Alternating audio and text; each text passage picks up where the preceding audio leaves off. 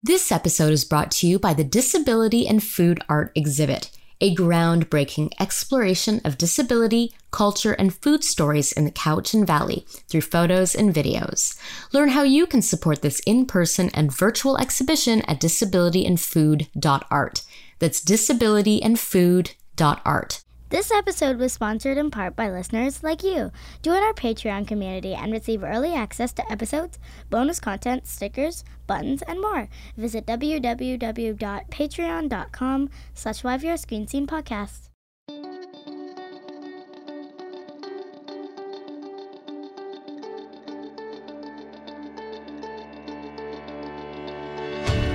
Welcome to the YVR Screen Scene Podcast, where we pull back the curtain on the Vancouver film and television industry and celebrate its beating heart, namely the actors and filmmakers and other talented artists who do the work.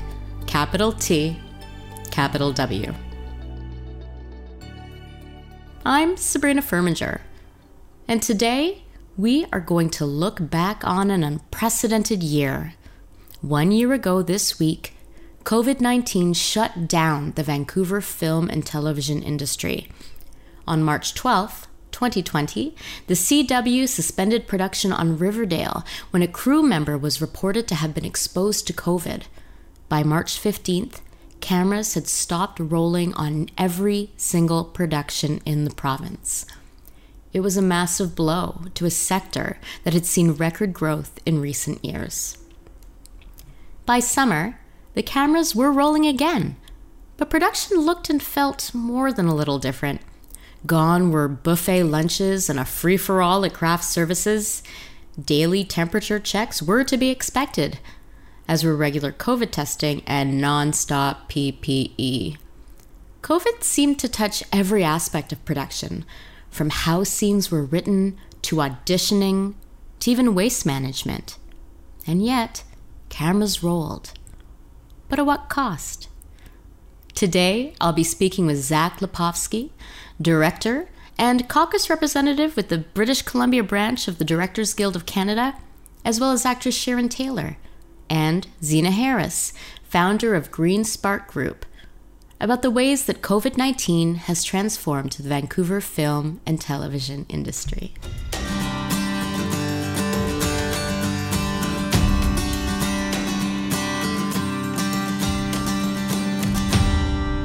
Zach Lipovski, hi.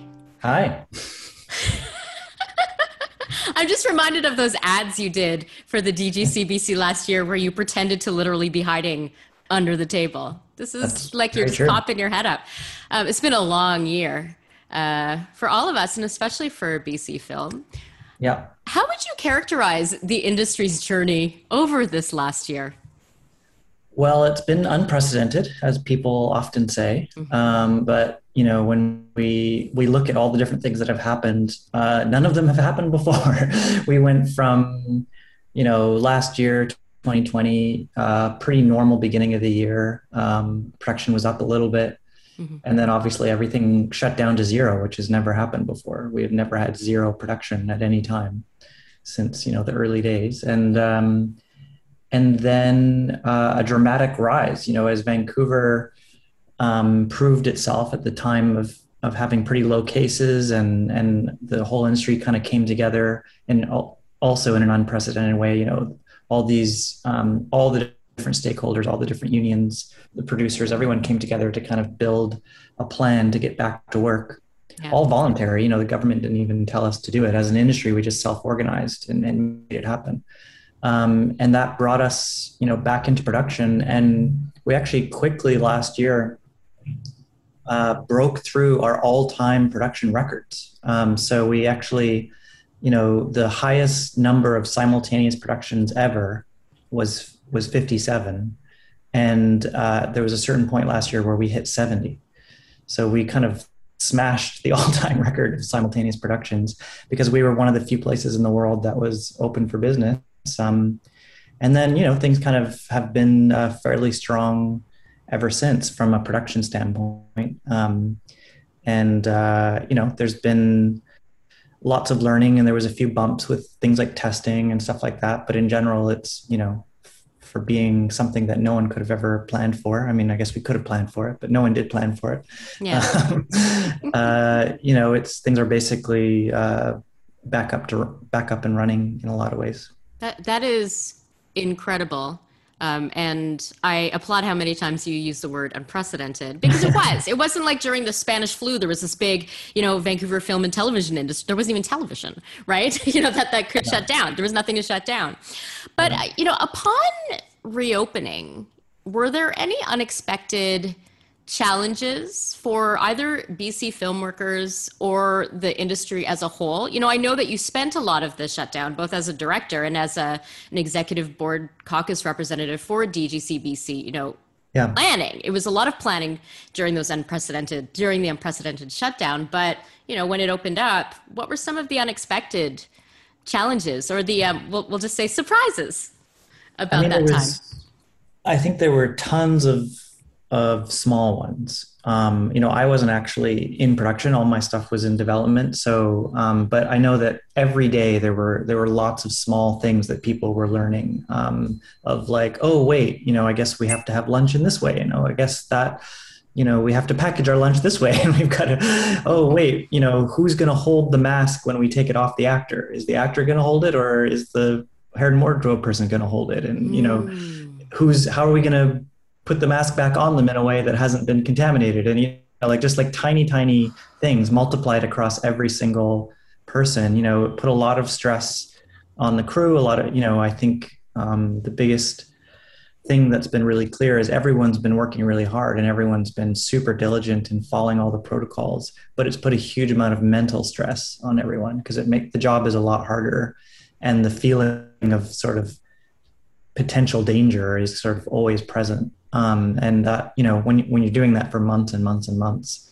it can burn a lot of people out. So we've been concentrating a lot on the sort of mental health side of things now that the protocols are pretty much figured out. It's just making sure people are sort of staying sane and staying healthy that way.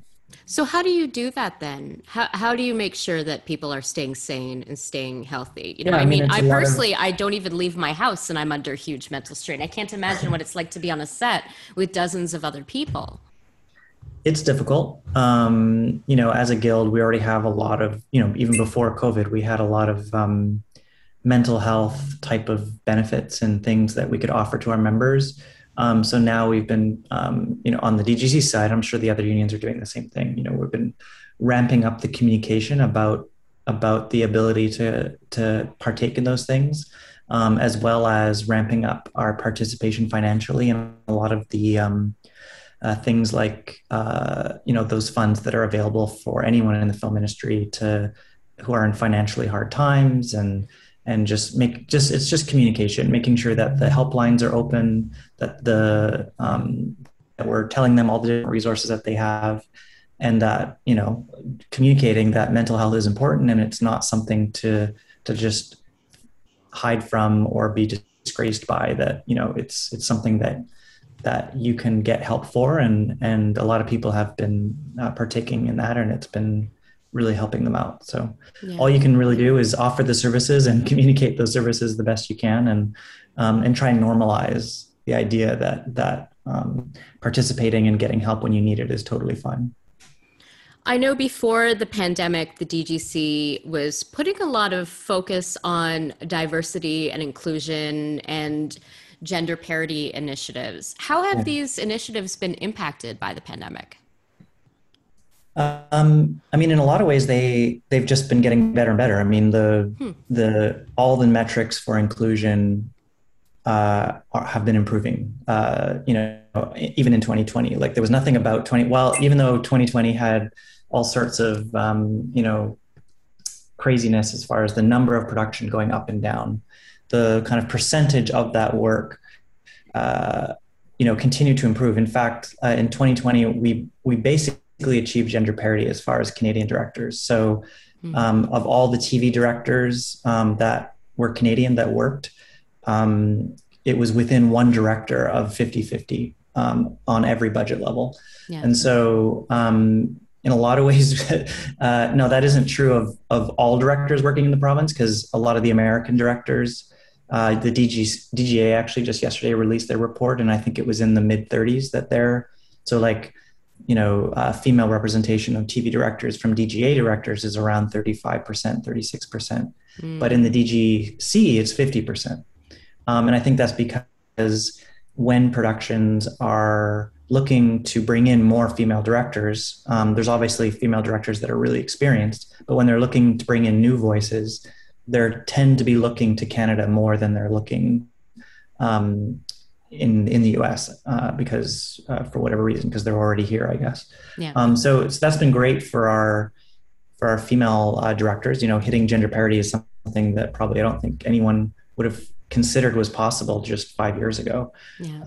And we even saw for the first time in the MOW market, which strangely has been flat as far as gender parity. It's been hovering around 25% for 8 years. Yeah. Last year saw like a 10% increase. So even the MOW market is starting to see gender parity increase. And then as far as inclusivity of all the other elements, most specifically people of color, those numbers are rising. They're still not where they need to be, but they're definitely rising year after year. So that's something that's just going to continue to hopefully improve. And there's a few ethnicities. We look at it's just one way of measuring, but we look at sort of our memberships, and it's just based on self-identification. So it's by no means a hard science. It's just who decides to identify as a certain ethnicity or not. But all those numbers are increasing, and in some cases, some of the ethnicities have already matched their representation in the population. Some are actually over their representation in the population. So the biggest one specific to Vancouver and BC that is massively underrepresented is Asian filmmakers. The Asian community, which is a large community, it's a lot of different countries. It's, we kind of include South Asian, East Asian, all the way from Japan down to Thailand as in India and all that as Asian, which is a large demographic. In BC, in Vancouver, that makes up about 40% of the city. But in the DGC, it only makes up about 6% of the members. So massive underrepresentation if you look at it that way. So specifically, we've been really focusing on the Vancouver Asian community, the Vancouver Asian Film Festival, and any way that we can to kind of, just interact and support those filmmakers to kind of grow as much as possible, because that's the community that's the most underrepresented on the West Coast. But there's a lot of great. I'm friends with so many awesome Asian filmmakers, and every single one of the Talent to Watch films that Telefilm greenlit for BC was an Asian filmmaker. Yes. So there's a wave coming. It's just going to take a few years for them to enter into the kind of TV and MOW and sort of feature world. Right. Wow, you really gave me a great segue to my next question. So a hat tip to you, sir, because I want to talk about the independent film scene. I know you've been heavily involved with Crazy Eights in some capacity for many years now, including as a juror. We actually sat on a jury together. What impact do you think the pandemic has had on the local indie scene, which is, renowned across the country and around the world for its passion and its output? Yeah, I think luckily, Crazy Eights is going ahead. All the DGC's short film programs going ahead, and all the telefilm movies that were greenlit in 2020 are going ahead. I know one of my friends is shooting his movie right now, in COVID protocol land. So it's tough because shooting during a pandemic adds extra cost to your budget, and when you're doing something indie, you don't have a lot to go around. You don't have a budget. You don't have a budget. But it's still happening because there are other benefits. Usually when you're indie, you're a smaller crew. You can be more nimble. You can kind of set up on a sidewalk and shoot something and then be gone before anyone notices. And you don't have to worry about like the 50-person limit and things like that, because you could never afford 50 people.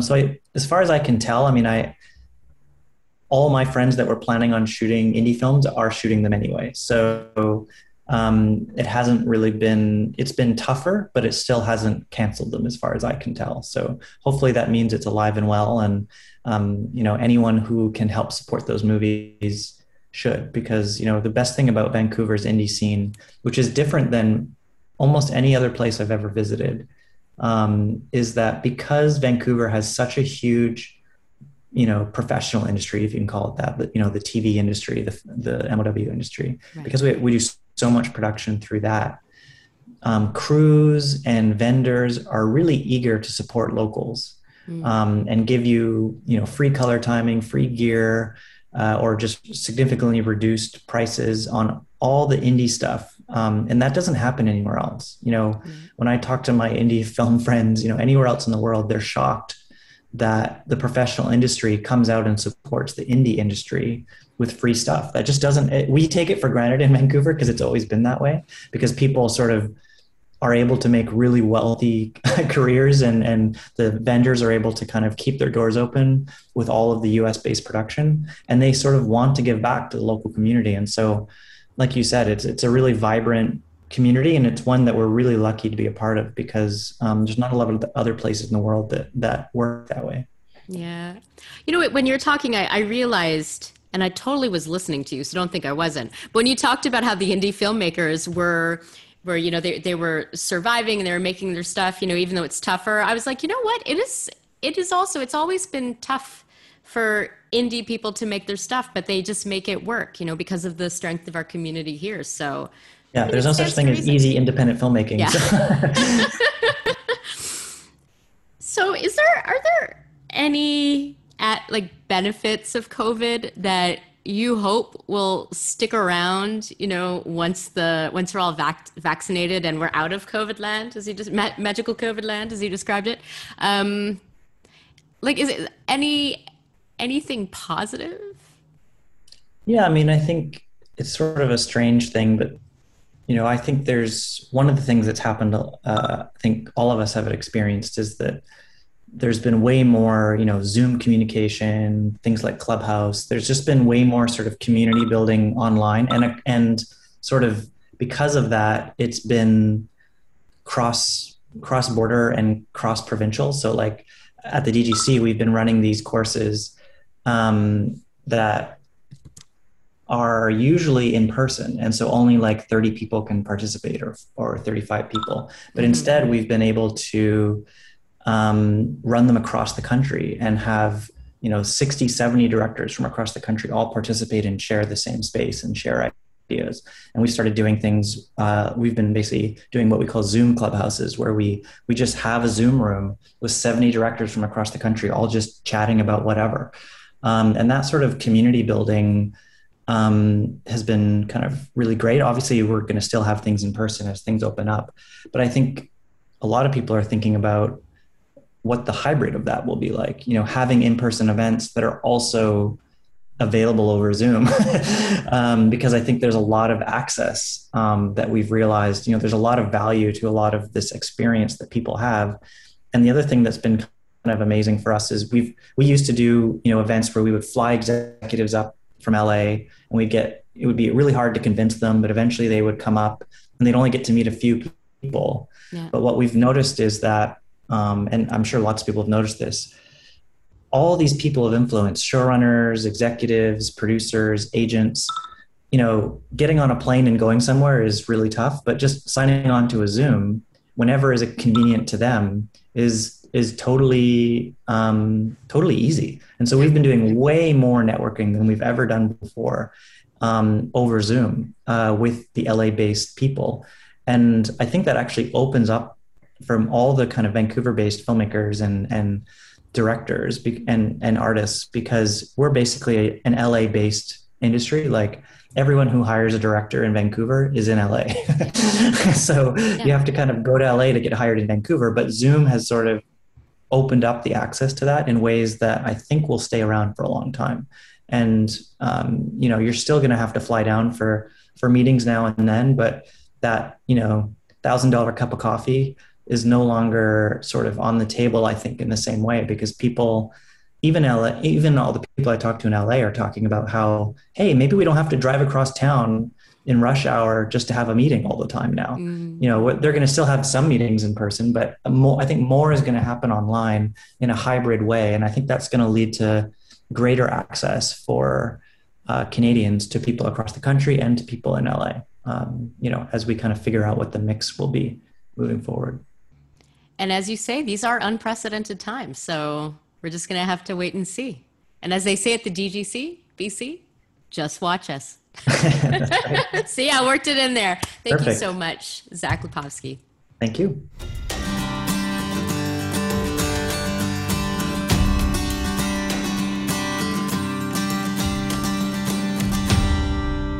Sharon Taylor has appeared on the YVR Screen Scene podcast a couple of times before, and in one unreleased episode as well, which will stay in the vault forever. And I'm not even going to say why.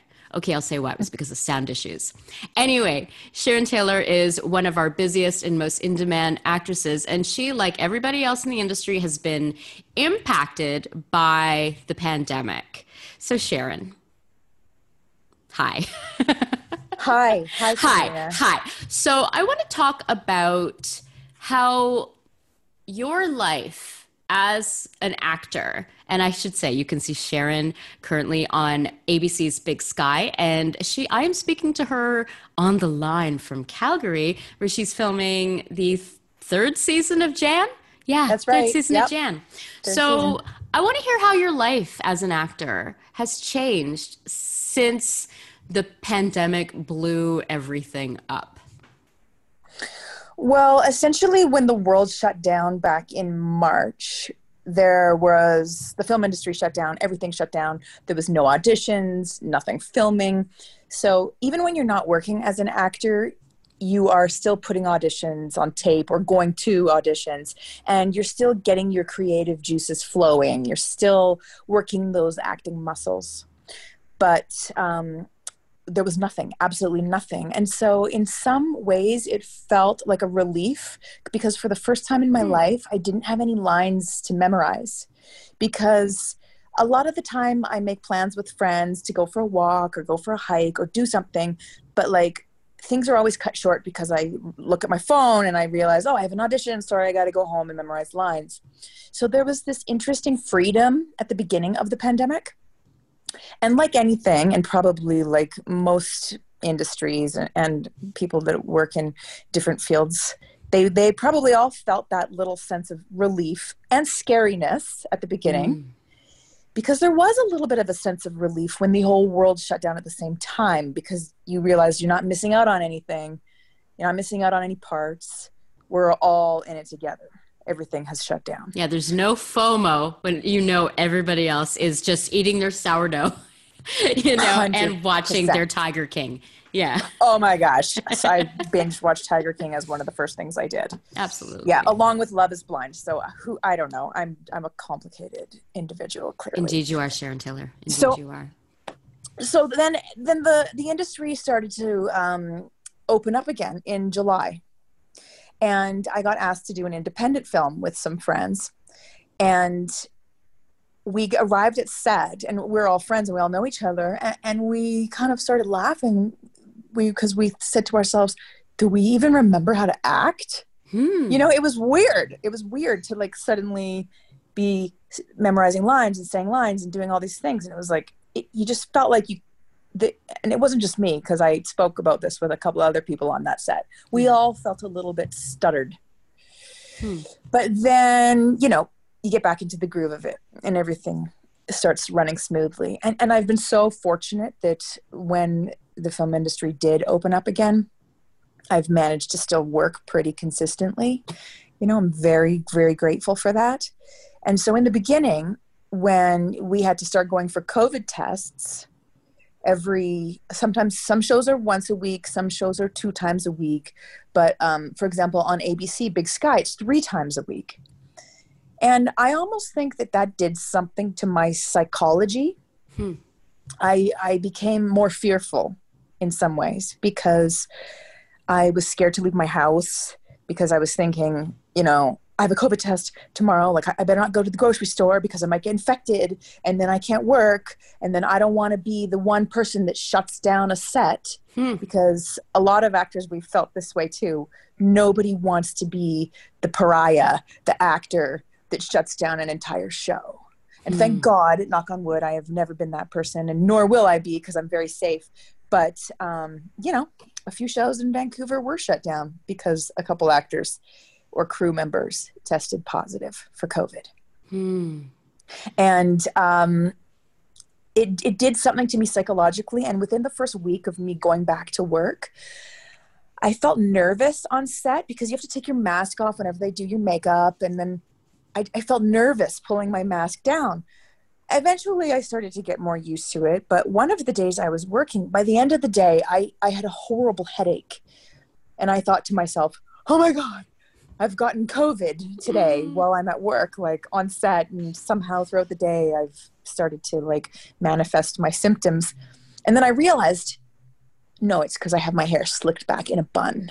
And that's why I have a headache. And so at the end of the day, I take the bun out and then the headache goes away. But but this whole pandemic has like tapped into everyone's paranoia and fears and anxiety during this time.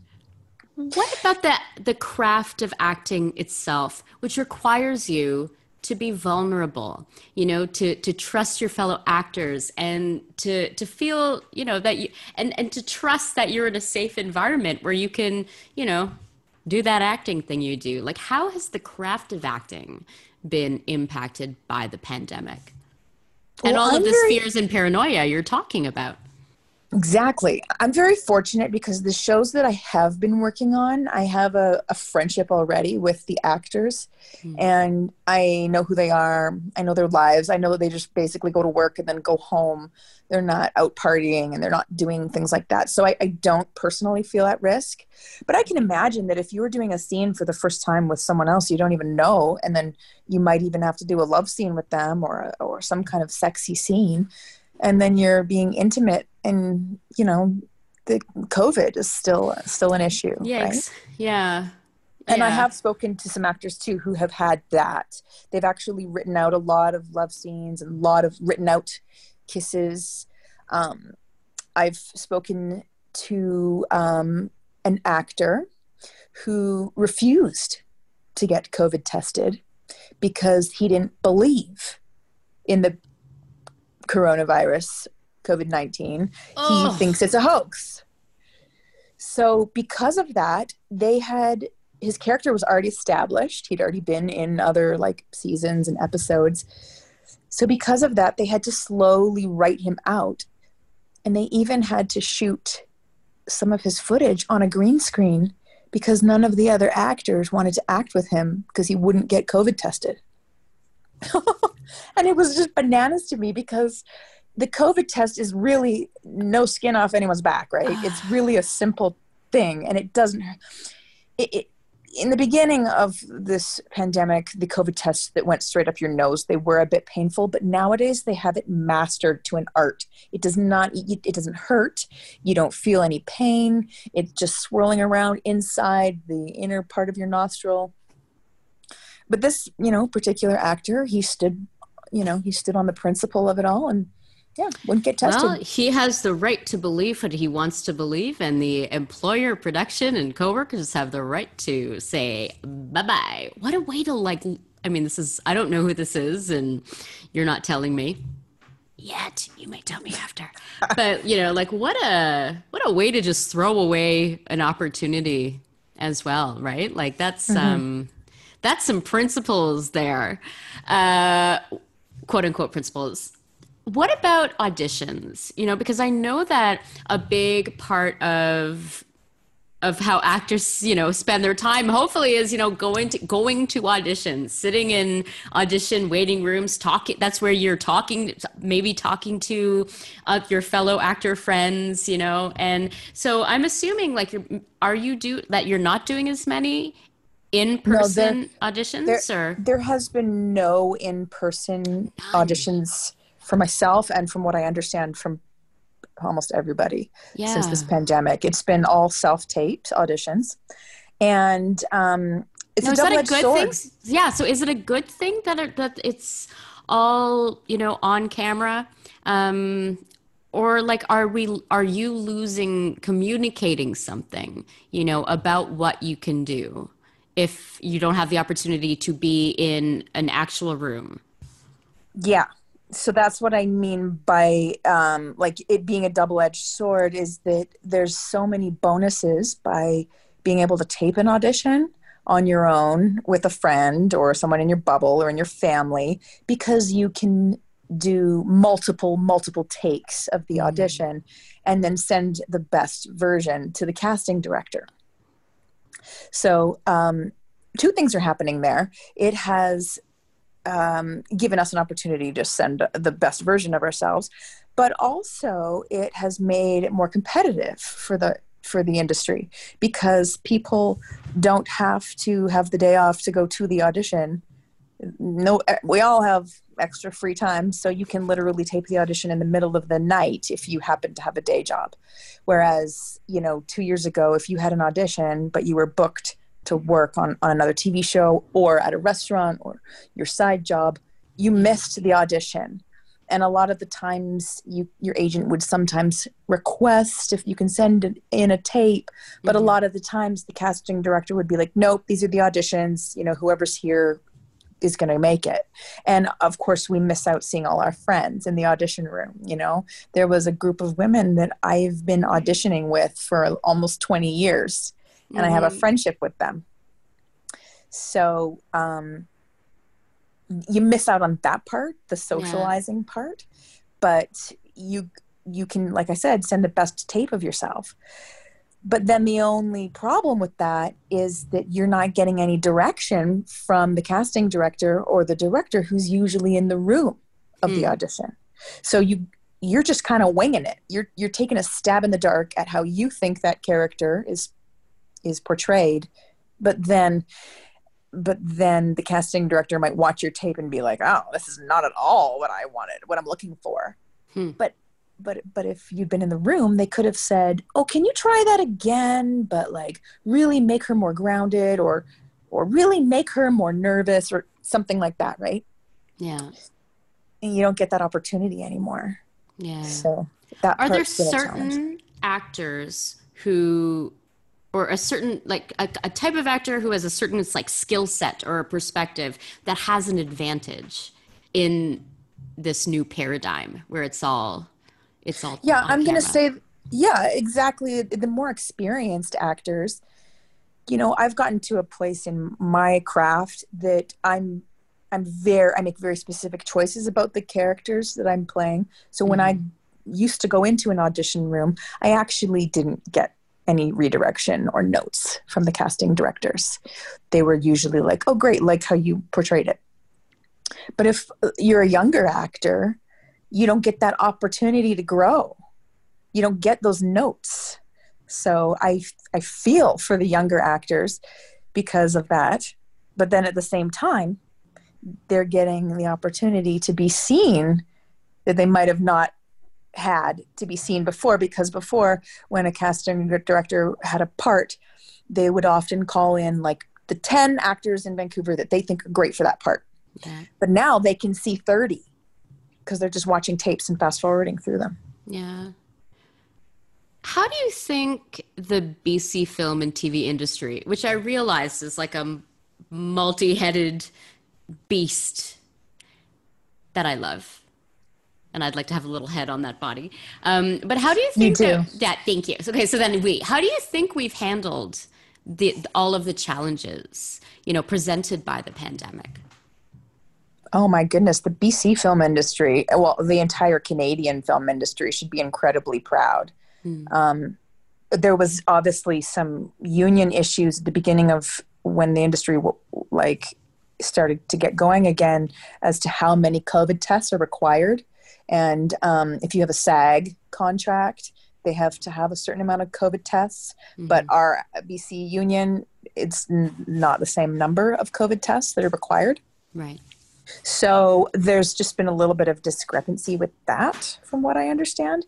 But ultimately, it is so safe. There's COVID police on every set. Sorry, COVID police. The COVID police. So you'll be on the set, and the second you finish your scene, they're standing there going, put your mask back on, which is great because they're trying to remind everybody. Because sometimes you finish the scene and you turn to your fellow actors and you're like, oh, that was so great, or oh my gosh, that was so funny when that happened. Yeah. But right away you have to put your mask back on. And on different shows they have different protocols. I worked on one show where the actors had to wear their own clothes. Like, it was an independent film. Mm-hmm. And I did a part on another network show where they wanted the actors to come in and bring their own clothes. The costume designer helped pick what to wear, but the costume department didn't want to touch your clothes. So you were responsible for doing that, dressing yourself, and then also miking yourself with the microphone. Usually the sound department wires you, but a lot now they often just hand you the microphone pack and you just wire yourself. And I'd like to say that, like, oh gee, people could be out of a job now that actors are doing everything themselves. But that's not true, because now that things are getting safer and a lot of COVID tests, those particular precautions have been more lax. Yeah. The sound department is now wiring us properly, because at the end of the day, if you don't have proper sound, your whole project is potentially ruined. Yeah, we've had to deal with sound issues here at the Webber Screen Scene podcast we during don't know the pandemic. We don't know anything about that. Sharon, I love how formal I'm sounding. Our listeners know we're friends. It's hard for me to sound formal, so it's almost like I'm acting right now. Sharon, is there anything from the last year, from our response to the pandemic, that you would like to see continue in our industry once the pandemic is over? Because I swear to you, the pandemic will be over one day. Yes, we're getting closer. And you know what? I have a lot to say about that, because I was a bit of a germaphobe before before the pandemic started. Yeah. So even within the film industry, there was certain things I didn't that made me uncomfortable the whole part of my career. I hated the craft service table. I hated that there's open bowls of food everywhere and everyone is sticking their hands in these open bowls of food. Like, I never ate out of those bowls before the pandemic. And because I think that that's really unsanitary, especially because you have these crappy washroom porta potty things. People can't even wash their hands properly, and everyone's like sticking their hands in the same stuff and eating the food. And it was, so there's that. And the other plus side of that is that you can't graze over the goodies. You can't just stand there and graze over the goodies and get chubby like we used to. So it's like forcing self-control. You're hilarious. And I feel the same way about the catering department, like the catering at lunchtime. It used to be a giant table. It was a smorgasbord. It was a buffet on the film sets. And I personally can't stand buffets my whole life. Wow. I don't want to touch the same tongs that 150 other people just touched. And then people are not even, I always washed my hands before, even if I had to touch the tong, I would wash my hands before I ate my food. But, I don't think everyone's doing that. They would touch the tong and then eat their food. Yeah, you don't know where that hand was in the 5, 10 minutes, hour before they touched those tongs. I have been on so many film sets where it has been, they're like, oh, everybody's getting sick. Oh, crew members are going down right, left, and center because they got the flu or they got this horrible sinus cold. But that is not happening at all anymore. Nope. What about mental health challenges? I don't mean you personally, although this is a safe space. You're welcome to share it here. But, what impact are you seeing that the pandemic is having on actors who are part of our community? Well, I'd like to think that it forced us to be more creative, but I talked to a lot of people who we didn't do anything during our time off. We thought we were going to write scripts and be creative, but nobody did. So I don't know if that was because our mental health needed the break or because our mental health was like, I just feel stunted and I don't know where to go from here. Yeah, because we are existing in a global pandemic. Yeah. Exactly. Yeah. And also, it's really hard to get things made. It's harder now to get things made than before because the COVID insurance is an incredible amount of money. Yeah. There's been 2 shows that I have been supposed to work on, but they couldn't get COVID insurance. So they couldn't go ahead with it. Wow. That makes me sad. That makes me sad to think of the stories that aren't being told right now. Yeah. But there are more stories in our future. Yeah. For sure. Yeah. It's getting better. There's hope now. At least there's hope. You're hopeful? Yeah, I'm very hopeful. I watch the news and I see, the things that Dr. Bonnie Henry is saying. Like about a month and a half ago, I pretty much cried after I watched one of her press conferences because she said, we are on the precipice of ultimate disaster with these new variants if everyone doesn't, stay the course. Yeah. And I was like, and she said we could go back to another lockdown like at the very beginning of March of last year. And I was like, what? But now her press releases are so optimistic with all the new vaccine rollouts. So it definitely feels uplifting and hopeful. Then let's end with hope. Yes. We have hope. We have hope. All the stories are going to get told. People won't need to have huge amount of COVID insurance in the future. They can get their projects made. And we will all gather together again. And we will all gather together. Yeah. Thank you, Sharon Taylor. Yeah, thank you, Sabrina.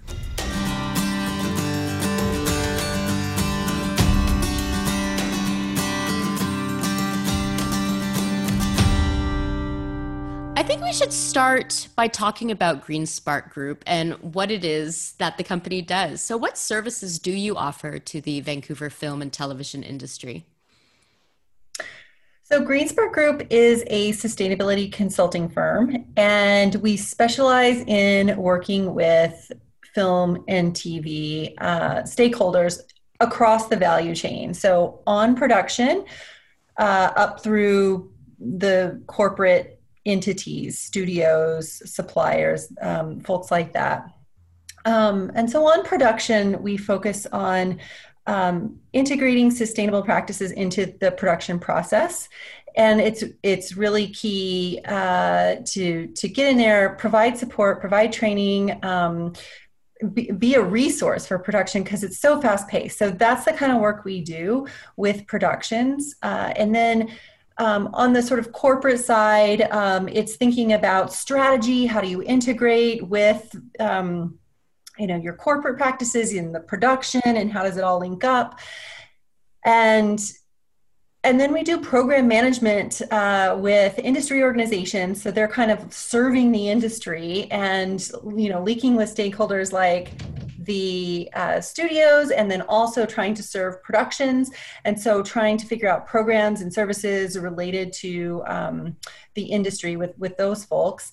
And then another one of our key components that I've mentioned on the on-production stuff, but that we're trying to really facilitate more broadly is education and training. And we've, because of COVID, really ventured into the online education space because everybody's digital these days. And we were also getting calls from folks all over the world asking us about how to integrate on their productions in Australia or New Zealand or other places around the world. And this is a way to kind of reach further afield, have people learn on their own, integrate in their local context. And so we've got a Green Spark Knowledge Hub, and we've got a couple of courses up there now. So all to say that we're trying to influence the industry in various ways and help as much as we can. And hopefully these services, become or even more valued, and, folks really get into, incorporating sustainability into the various aspects of their work. Let's put a pin in COVID. Wouldn't it be great to actually put a pin in COVID? But let's put a pin in COVID for a minute then. Let's go back in time to immediately before the pandemic. Like, how was the Vancouver film and TV industry doing as far as reducing its environmental impact and footprint?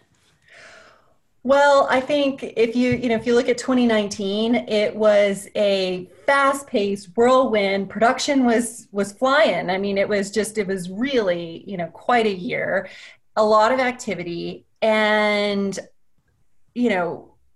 in terms of overall how the industry was doing, I think the momentum was such that the education was there, folks were starting to get more engaged, the awareness is there.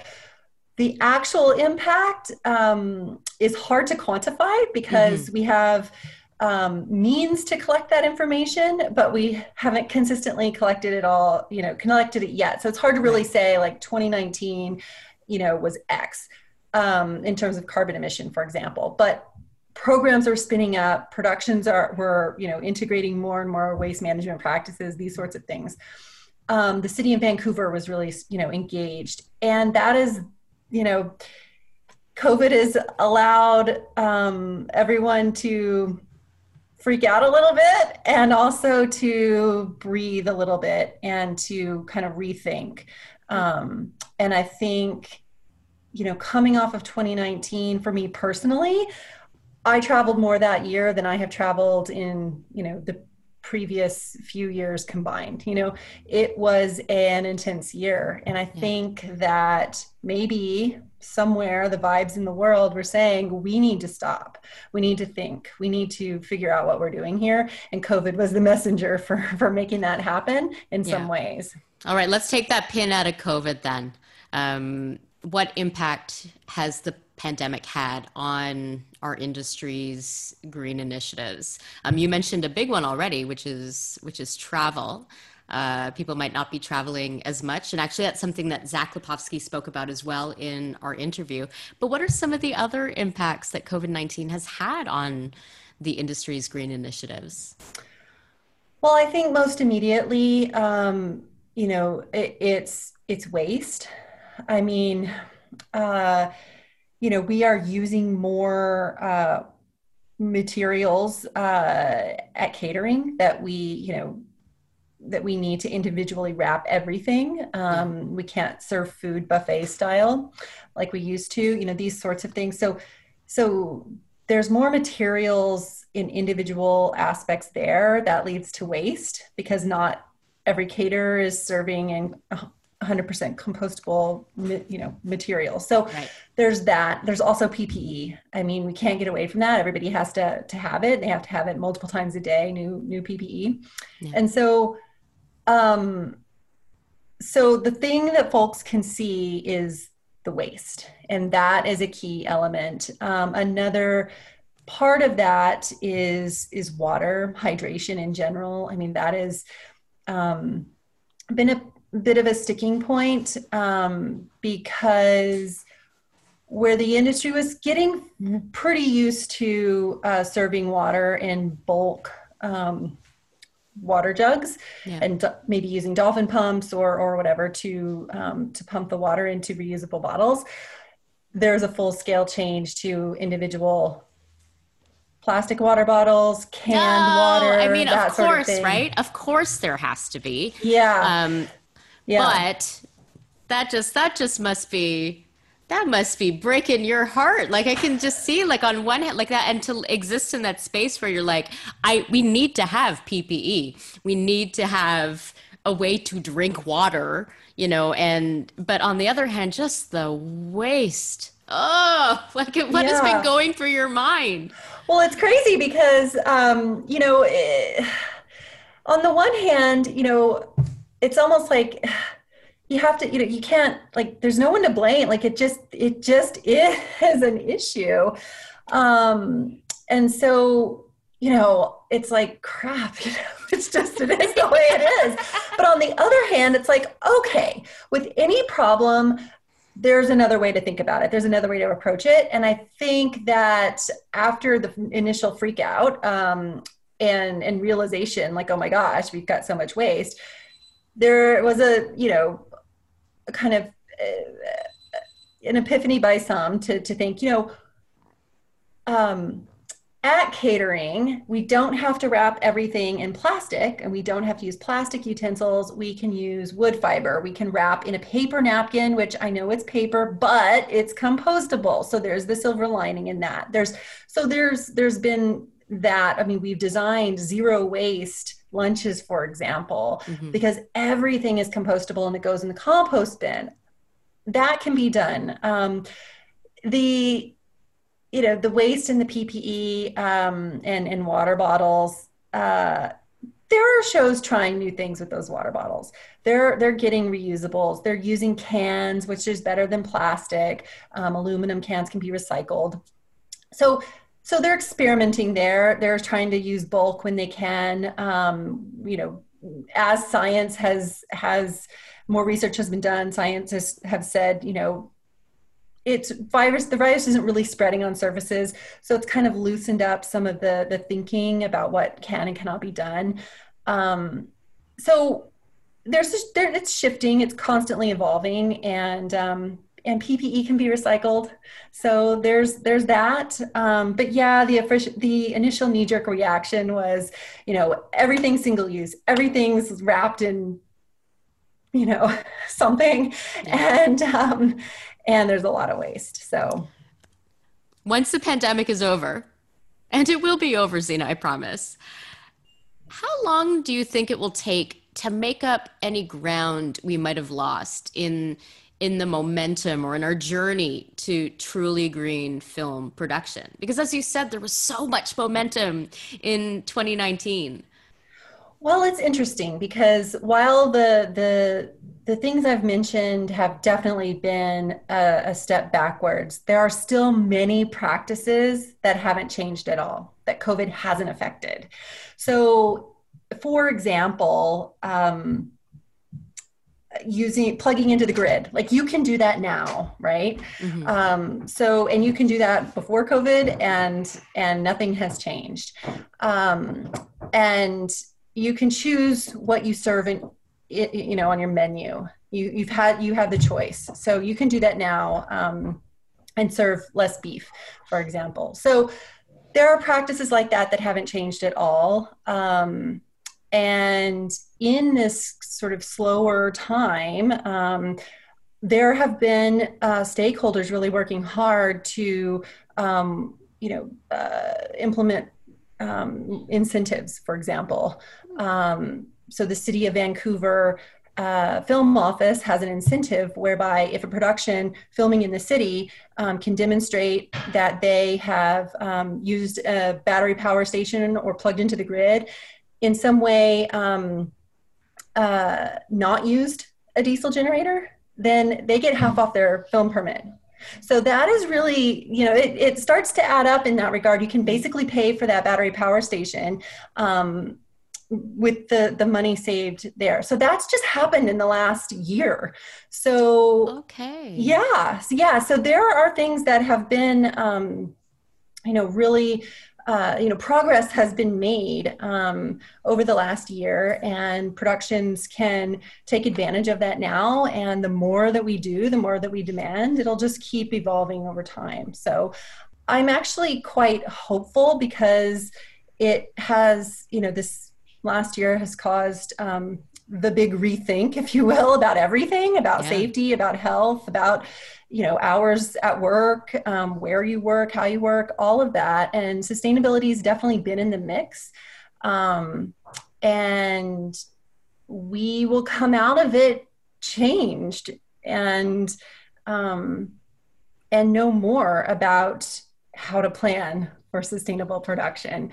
And there will be more incentives available and innovative equipment available. So I'm actually quite optimistic and think that while some things have taken a bit of a hit, in terms of the waste, there are other things that have been moving along and progressing and improving.